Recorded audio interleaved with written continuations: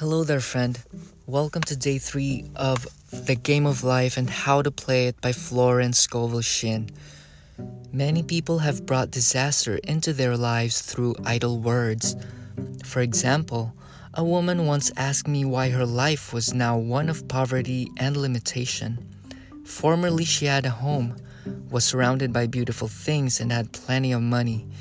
We found she had often tired of the management of her home and had said repeatedly, "I'm sick and tired of things. I wish I lived in a trunk." And she added, "Today, I am living in that trunk." She had spoken herself into a trunk. The subconscious mind has no sense of humor, and people often joke themselves into unhappy experiences. For example, a woman who had a great deal of money joked continually about getting ready for the poorhouse. In a few years, she was almost destitute, having impressed the subconscious mind with a picture of lack and limitation. Fortunately, the law works both ways, and a situation of lack may be changed to one of plenty. For example, a woman came to me one hot summer's day for a treatment for prosperity. She was worn out, dejected, and discouraged. She said she possessed just $8 in the world. I said, "Good. We'll bless the $8 and multiply them as Jesus Christ multiplied the loaves and the fishes." For he taught that every man had the power to bless and to multiply, to heal and to prosper. She said, "What shall I do next?" I replied, "Follow intuition." Have you a hunch to do anything or to go anywhere? Intuition means intuition, or to be taught from within. It is man's unerring guide, and I will deal more fully with its laws in a following chapter. The woman replied, "I don't know. I seem to have a hunch to go home. I've just enough money for car fare." Her home was in a distant city and was one of lack and limitation. And the reasoning mind would have said, "Stay in New York and get work, make some money." I replied, "Go home, never violate a hunch." I spoke the following words for her. "Infinite Spirit, open the way for great abundance for blank." She is an irresistible magnet for all that belongs to her by divine right. I told her to repeat it continually also. She left for home immediately. In calling on a woman one day, she linked up with an old friend of her family. Through this friend, she received thousands of dollars in a most miraculous way. She has said to me often, "Tell people about the woman who came to you with $8 and a hunch."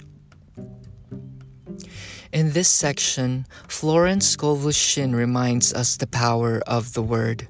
We must be careful on the words we speak and the thoughts that we think. Be mindful of what your conscious mind is telling you or is focused on. Avoid complaining. That's a really good habit. You can just quit it, just like you quit smoking or alcohol.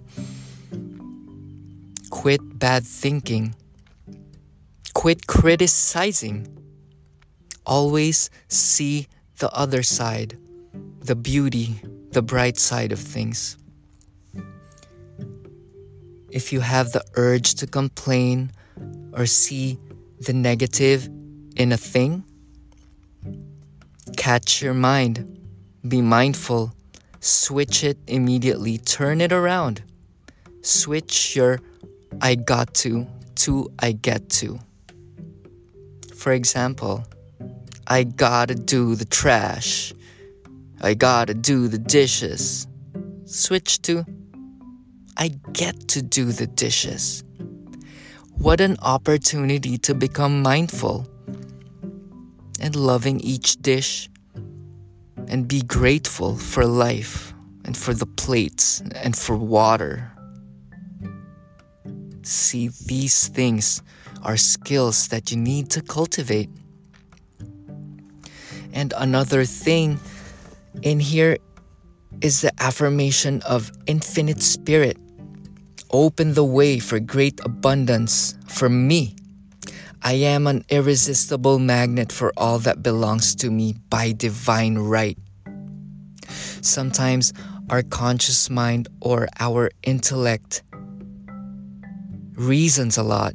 It does its chatter. It sounds smart most of the time, but it imposes limitations, complaints, opinions. Hang out in a place of curiosity. Hang out in the mystery rather than the things that you know. Focus on abundance. Focus on your possibilities. Focus on your hunches. Make time to meditate and pray and listen to the divine spirit. What is your higher self telling you? If you have a hunch to play the guitar or create some drawings or have a hunch to go to this certain cafe, entertain that hunch. For that is where the miracle happens, the unexplainable. Focus more on the feeling rather than the doing. Focus more on the being rather than the thinking. You go with the balance of those two. If you think too much, you're gonna get a headache.